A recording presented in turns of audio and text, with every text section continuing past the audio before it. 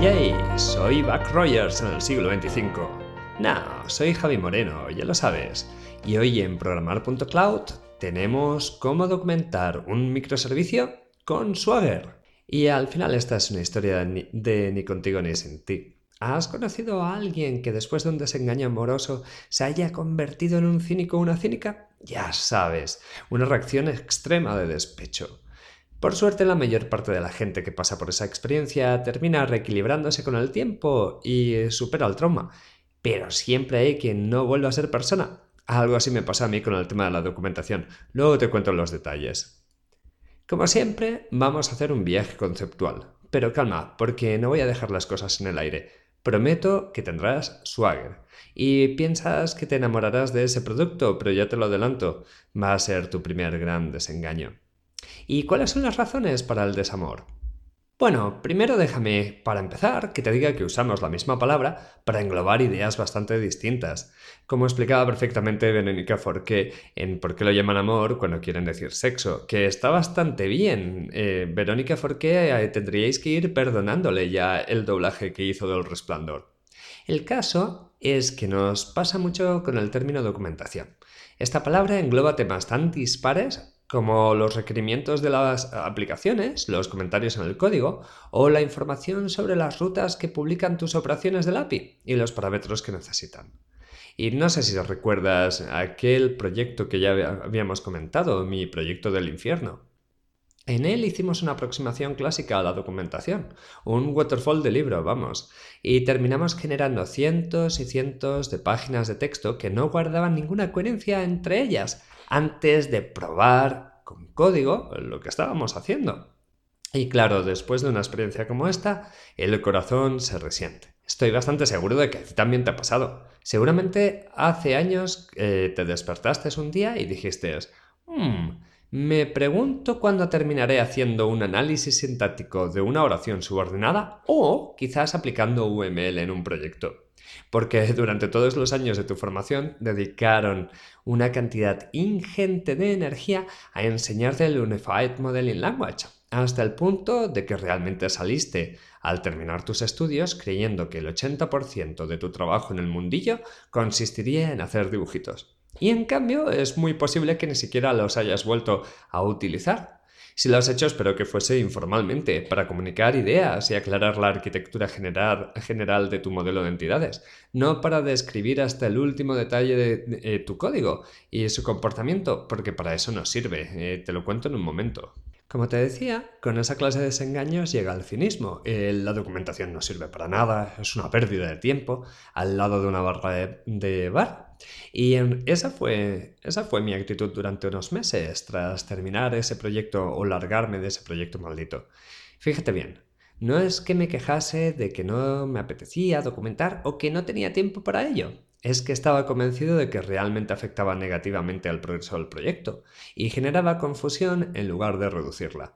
Primero porque reducías las oportunidades de comunicación entre el equipo al convertir la frase de «Oye, míralo en la doc» en una coletilla recurrente. Y segundo porque resultaba inabarcable y por lo tanto era incoherente. Además, y este fue realmente la causa de varios pequeños dramas, o grandes dramas, porque la sincronización entre el papel y la implementación difería cada vez más, no los manteníamos coordinados. Por ello, durante bastante tiempo defendía capa y espada que la mejor documentación era un código bien escrito. Y claro, estaba equivocado. Y es que no eres tú, si soy yo. Claro que estaba equivocado. Y no porque no reconociese correctamente los problemas, sino porque la solución que defendía era pueril. En realidad, una excelente documentación es imprescindible, y lo realmente importante es ser efectivo a la hora de crearla. No todos los docs que desarrollas tienen la misma finalidad, así que puedes aplicar distintas tácticas para cada grupo de ellos y conseguir un buen resultado. Te cuento por encima algunas de ellas, algunas de estas tácticas, a modo de orientación general, y luego entramos en detalles con el tema del API, de cómo documentarla. Mira, primero vamos a hablar de cómo documentar la visión global de tu proyecto. Y es que necesitas poder explicar a los demás en qué consiste, qué problema soluciona. ¿Sabes quién va a leerlo y a releerlo más a menudo? Exacto, tú mismo. Te va a servir para mantener la visión y el foco, para recordarte qué es prioritario y qué es accesorio. Y puedes escribir un libro sobre ello que nadie va a leer, o generar un pequeño readme en la raíz del código. Usa Markdown, porque Markdown es for the win. En el post hay un link a la chuleta que yo uso para recordar la sintaxis de Markdown al escribir documentos. Y también te dejo una guía con ejemplos y patrones sobre cómo crear un readme efectivo. Ah, por cierto, este blog lo escribo también utilizando Markdown. Y una de las imágenes que te pongo es, bueno, el mejor ejemplo de documentación como terapia que he visto en toda mi vida. No te lo pierdas, visita el blog en programar.cloud. En fin, ¿un readme te parece escaso? Pues compara la documentación que te entrega la gente de IKEA con la que recibes cuando compras un coche. IKEA te transmite una idea clara de los componentes del producto y te explica cómo ensamblarlos para conseguir lo que buscas. Normalmente les basta con 2 o 3 páginas de garabatos y a poco que tengas experiencia sabes que el tiempo invertido en verlos compensa de sobras los desastres que puedes crear con el quita, que las instrucciones son para cobardes. En cambio, cuando te dieron el coche, incluía un manual de 200 páginas o más. E incluso detallando cosas como, yo qué sé, cómo abrir el depósito de la gasolina o cómo funcionaban los circuitos electrónicos del sistema de alimentación de lo que lleva un coche dentro. No es mi campo. ¿Cuántas veces te lo has leído? No digo ojeado, digo leído. ¿Cero? Mira, el manual del Renault Twingo tiene más de 200 páginas. El manual de usuario del Twingo, que no estoy hablando de un Airbus A380, de un Twingo. Vale, calma, que es solo una analogía. Intenta quedarte con el mensaje, no con los detalles de implementación, ¿vale? Tu documentación global tiene que ser un mueble de IKEA. Algo que no solo sea útil, sino que además incite a la lectura. Y no lo vas a conseguir si es más largo que una novela corta, ya te lo digo. Por otro lado, tendremos que documentar los requerimientos, porque, desde luego, de alguna manera hay que plasmar las tareas a realizar, aunque solo sea para repartirlas y saber quién está haciendo el qué. Pero en la mayoría de los proyectos no tiene sentido invertir semanas o meses en definir hasta el último detalle de los requerimientos del sistema. Es infinitamente más práctico tener acceso al cliente a través de la figura del Product Owner, por ejemplo, para ir pidiendo aclaraciones de los detalles a medida que se necesitan. Obviamente, para que esto funcione, tienes que tener una relación de confianza con tu cliente, pero cada vez es más fácil conseguir este enfoque. Y esta información puede terminar plasmándose en historias de usuario, con un formato de ficha muy sencillo y manejable. ¿Qué más tienes que hacer? También tienes que documentar el código. Y, ojo, no digo que el código sea la única documentación, pero desde luego sigo defendiendo que es la mejor. Hay que hacer su lectura lo más fácil posible. Tienes que conseguir que sea sencillo de entender cada pieza que desarrollas. La mayor dificultad aquí estriba en sincronizar la documentación y el código. Y la única manera que vas a tener éxito haciendo esto es incrustando la documentación. De esta manera, si modificas una parte del código, puedes en ese mismo momento actualizar la documentación. En el blog te doy también un trocito, un ejemplo de documentación de código que me parece maravilloso. Hoy en día cualquier plataforma con cara y ojos te permite incrustar documentación, pero hasta donde yo sé, la primera que realmente popularizó este mecanismo fue Java. La idea es que puedes añadir antes de cualquier o casi cualquier elemento de tu programa un comentario enmarcado entre barra asterisco y asterisco barra, para después usar una herramienta llamada Javadoc, en este caso, que es capaz de analizar los ficheros Java y generar en base a ellos una serie de páginas HTML. Y algo que ya no valoramos como se merece es que como la herramienta conoce las relaciones que hay entre las diferentes estructuras del código, toda la documentación está hiperenlazada, con lo que es muy fácil averiguar más detalles sobre, pues, por ejemplo, el tipo de parámetro de una rutina. Solo tienes que picar encima del enlace correspondiente. Además, ya debes imaginarte que en el caso de Java puedes utilizar Maven o cualquier sistema de automatización de este estilo para generar la Javadoc automáticamente como parte de tu proceso de integración continua. Y esto es importante para tener los documentos siempre frescos. A ver, te pongo un ejemplo a ver qué te parece. Y deja de rantear de Java un rato, que ya sé, el lenguaje no es perfecto, ni mucho menos, pero oye, es bastante más divertido de lo que crees, ha cambiado un poquito en los últimos años. Vamos a centrarnos, a ver si soy capaz de describírtelo. Lo que tengo en el post, que puedes revisar, y en este caso seguramente es más fácil que lo hagas mientras me estás escuchando, es un pequeño trocito de Java en el que tienes el comentario representa un marcianito justo delante de la declaración de la clase del componente marcianito. Después tienes un par de variables de instancia, un par de atributos. Uno de ellos es el ID y tiene el comentario identificador del marcianito. Y por otro lado tienes el atributo velocidad de tipo double y tiene su comentario velocidad a la que se desplaza, con lo que, ¿cómo lo ves? Parece que la clase está más o menos documentada, ¿no? Exacto, esto es pura basura. Estás escribiendo dos veces lo mismo, una vez en castellano y la otra en Java. En lugar de seguir el principio de Don't Repeat Yourself, el dry, explicas algo que debería ser obvio simplemente leyendo el código. Es una documentación totalmente inefectiva. En cambio, esto se puede mejorar mucho y tendría más sentido si delante de la clase pones un comentario del tipo los marcianitos representan a los enemigos en el juego, o delante del ID indicas que el ID se autoasigna al guardarse a la base de datos, o incluso si escribes delante del atributo de velocidad que se mide en metros por segundo. Ahora sí estás aportando datos que facilitan comprender la estructura del código. Y aún habría sido mejor eliminar el último comentario, en el que se refiere a la velocidad, y simplemente sustituir el nombre, el identificador de la variable, de velocidad, convertirlo en velocidad metros por segundo, o algo similar. No tiene por qué ser tan largo, pero si evidencias la unidad que se utiliza, lo que estás consiguiendo es que tener ese comentario en todas las apariciones de la variable que tengas en el código. Si en 20 o 50 líneas más tarde encuentras un velocidad metros por segundo es igual a velocidad metros por segundo más 1, tienes la misma información que si existiese el comentario sin tener que desplazarte a la declaración de la variable. En el post también te incluyo un pantallazo con el resultado de ejecutar javadoc sobre este trocito de código para que veas que en la última versión, oye, javadoc no es tan feo como hace 10 años. Vale, pero venga, que estamos ya llegando al turrón. ¿Cómo documentamos nuestra API? ¿Qué hacemos con los servicios REST? Tenemos que documentar los recursos que estamos manipulando, las operaciones que definimos a su alrededor, los parámetros que precisan, el resultado que obtenemos al invocarlas, los métodos utilizados, etc. ¿Cómo lo hacemos?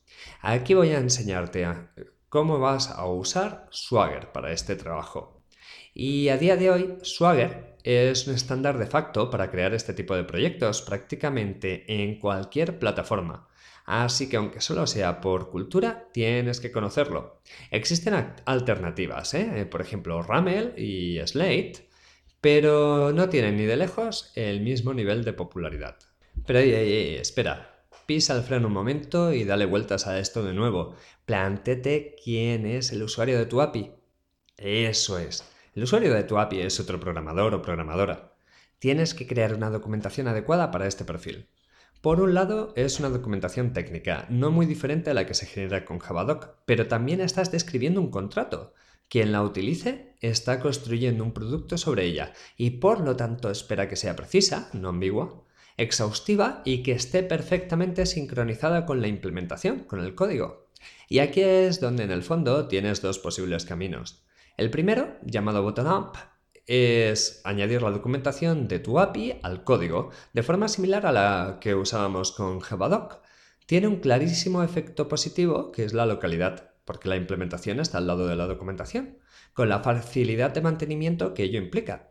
Pero también tiene el problema de que al estar mezclada con las líneas de tu lenguaje de programación favorito, resulta difícil ver la evolución de posibles cambios mediante un simple div en tu control de versiones.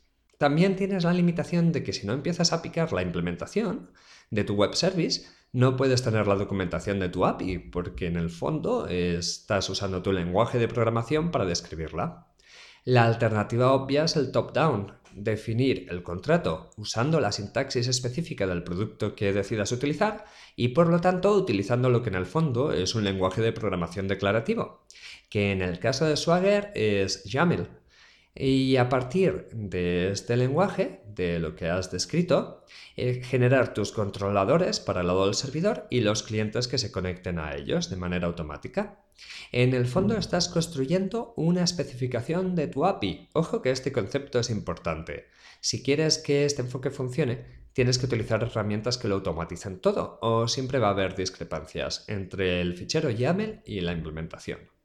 Swagger te proporciona un editor para ayudarte en el proceso de creación. Tiene snippets incorporados para que no tengas que teclear tanto y previsualiza el resultado en tiempo real, y también puedes pedirle que te genere, como te he dicho antes, esqueletos del código que tenemos que desarrollar. En el post tienes un ejemplo de documento con alguno de los nodos colapsados para que te hagas una idea de la estructura. Ya te digo, es un pequeño lenguaje de descripción. Este segundo método parece más elegante y desde luego hace mucho más fácil tracear la evolución del contrato por el simple método de hacer un div entre dos versiones del fichero que declara tu API. Por otro lado, supone añadir un lenguaje más a tu proyecto, aunque sea un DSL, un lenguaje específico para este propósito. Y además, lo cierto es que yo no soy en absoluto partidario de los generadores de código, porque por muy cuidadoso que seas, cada vez que conviertes la especificación en un esqueleto, estás sobreescribiendo ficheros. Y esto hace imposible, por ejemplo, que añadas todas las anotaciones que se necesitan para definir una operación de tu API en el mismo lugar. Porque, por ejemplo, en el caso de Java, tendrás como mínimo el fichero de interfaces autogenerado por Swagger y el de la implementación. En definitiva, en mi modesta opinión, este enfoque tiene sentido si en tu casa se utilizan varios lenguajes de programación y el diseño del API corre a cargo de un equipo centralizado, mientras que su implementación es responsabilidad de otros. Los primeros solo tendrán que pelearse con una tecnología, que en este caso son los YAML de Swagger, independientemente de si los segundos utilizan Java, Scala, Node.js o cualquier otra plataforma para escribir el código. Pero obviamente esta división de tareas va en contra de todo lo que hemos ido hablando hasta ahora, de nuestro mantra de ganar agilidad y velocidad.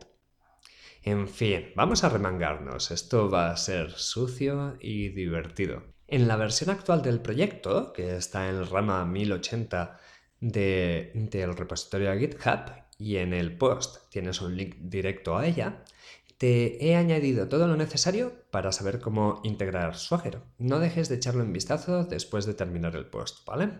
Céntrate si quieres en la clase actividad único curso CTRL, que es la que tiene las anotaciones que necesitas puestas.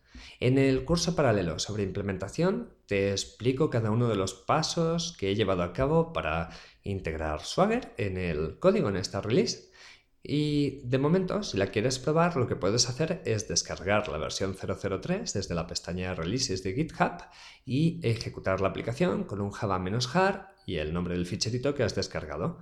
Si lo haces y abres tu navegador y viajas con él a la dirección localhost 8080 /swagger-ui.html, ¡tachán! Swagger te ha generado una descripción del API en tiempo de ejecución y te la presenta como documentación viva.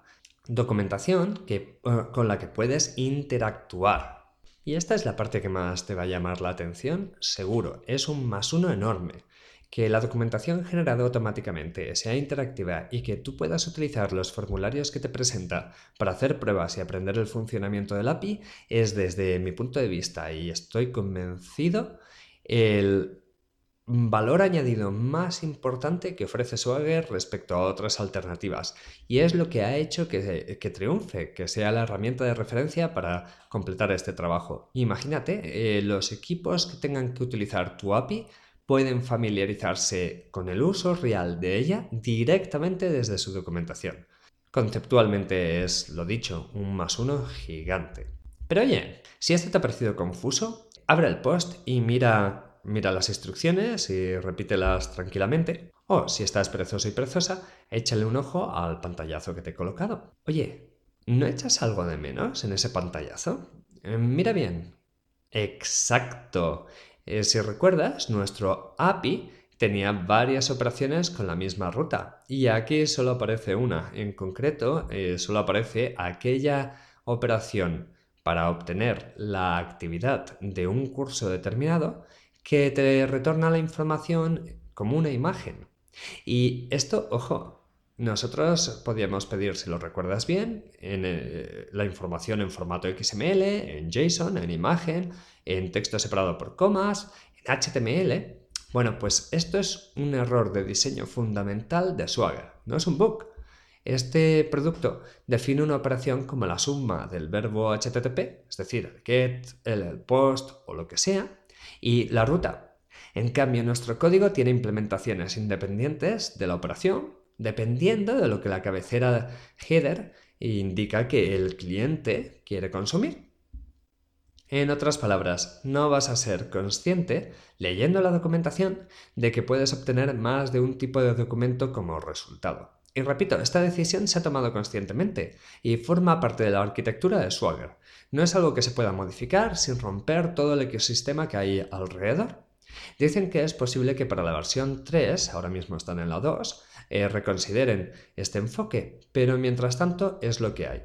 O sea que si quieres que tu documentación se base en esta tecnología, tendrás que crear rutas diferentes para cada tipo de respuesta. En este ejemplo concreto sería, si tienes la ruta /cursos, el código del curso que sea, por ejemplo cultura, /unidades didácticas, /actividad, tendrás que ir generando rutas diferentes que terminen pues en actividad.xml, actividad.json, actividad.png, jpg, csv, html, bla bla bla bla bla.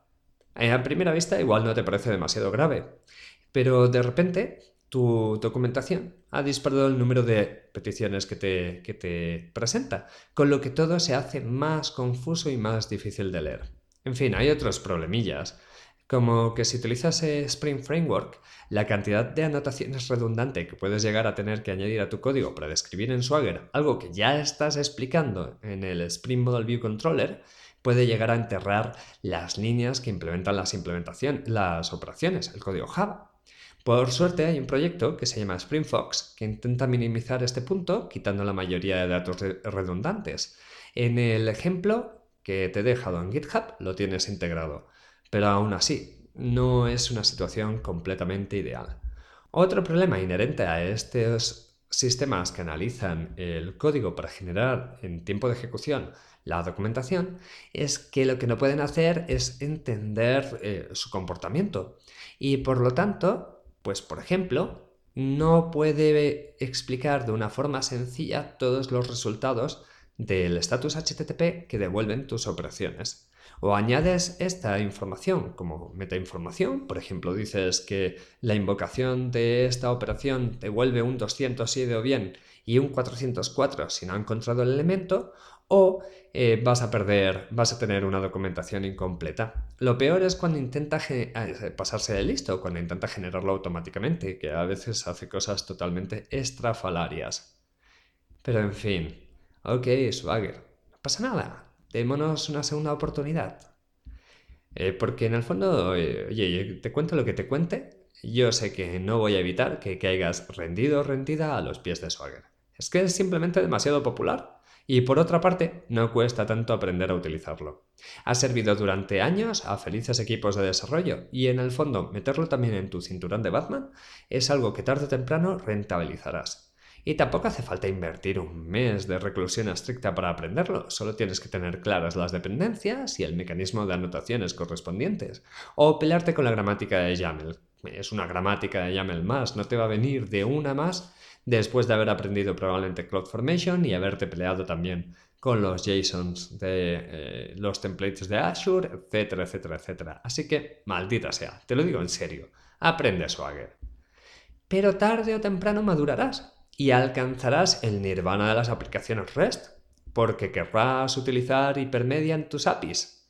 Ese será el momento de la ruptura, cuando te des cuenta de que Swagger no soporta G2OAS. Hablaremos de G2OAS en un par de capítulos, pero de verdad, si quieres un spoiler, en el post te dejo el link a un vídeo de Scott Hasselman en el que se explican los conceptos más básicos. En fin, este es el momento en el que dices que has conocido a otra persona, ¿verdad? En el próximo capi te voy a hablar de cómo dar un enfoque distinto a la documentación del API.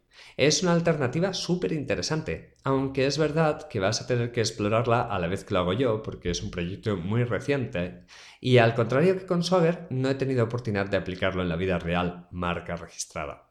No dejes de explicarme tus experiencias con él, por favor. Yo creo que te va a gustar mucho. Oye, a todo esto, ¿por qué no le echas un oídazo al resto de composiciones de Marcus? Tienes el link en el post y yo utilizo la que me hace sonreír para el podcast, pero las otras también están chulas. La foto de la portada corresponde en este caso al diagrama que documenta la arquitectura de una aplicación de 2 capas, con los frontales al norte y un gran servidor Oracle al sur. Está rodeada de varias instancias Redis. Bueno, no, es parte del papiro de Annie. Te pongo un link en el post y la historia que tiene es interesante. Quizás conozcas este documento por su otro apelativo, el libro de los muertos. ¿Qué más? ¡Ah, sí! Oye, Manuel me ha corregido un fallo, un typo en el artículo sobre el origen de Web Services. Mil gracias por hacerlo. Y no os perdáis su canal de YouTube. Os pongo el link también en el post. Está totalmente on fire enseñando el lenguaje de programación Elixir y en general conceptos de programación funcional. Súper recomendable. También, como si queréis echarme una mano, como ha hecho Manuel, o también ha hecho Fede en otros casos, en la parte de la izquierda del blog hay un pequeño enlace, demasiado pequeño, tengo que incrementarle el tamaño, al repositorio en GitHub. Y solo tenéis que hacer un fork y un pull request con los cambios que veáis. Así podéis corregir esos fallos de ortografía o gramática, los typo o la expresión o lo que sea que te están haciendo sangrar los ojos. En vez de tener que decírmelo, haced un pull request. Si no sabéis de lo que estoy hablando, comentádmelo y hago un pequeño vídeo sobre el procedimiento, ¿vale? ¿Qué más? También a la izquierda, al lado del botoncito de GitHub, tienes el botón de tuitear. Venga, comparte el post, que mientras más seamos, más divertidos es para todos. Y también, super kudos para mi amigo Uri, que ha traducido y publicado el post sobre qué es un microservicio al portugués brasileño. Lo tienes en devcave.com.br. ¡Ey! ¡Qué sexy escribo en portugués brasileño! Por otro lado, por mucho que rantee de todo, recuerda, a veces soy un pelín exagerado. VML sigue siendo muy práctico para comunicar ideas y organizar tus pensamientos. Si quieres una aproximación directa al turrón, no te pierdas el UML gota a gota o UML Distilled de San Martin Fowler. Te dejo el link también en el blog. Y aparentemente, y esta es la noticia así un poco escabrosa de la semana, parece que Scott Adams, el creador de Dilbert, se ha convertido en uno de sus personajillos y defiende el nombramiento de Trump con argumentos bastante peregrinos y tirando a lo absurdo. En fin, mi opinión al respecto se resume en que creo que si el planeta sigue entero para el 2020, hay una probabilidad muy buena de que la raza humana sea lo suficientemente resiliente como para no extinguirse este siglo. Esperando que podamos seguir siendo amigos, se despide Javi en programar.cloud.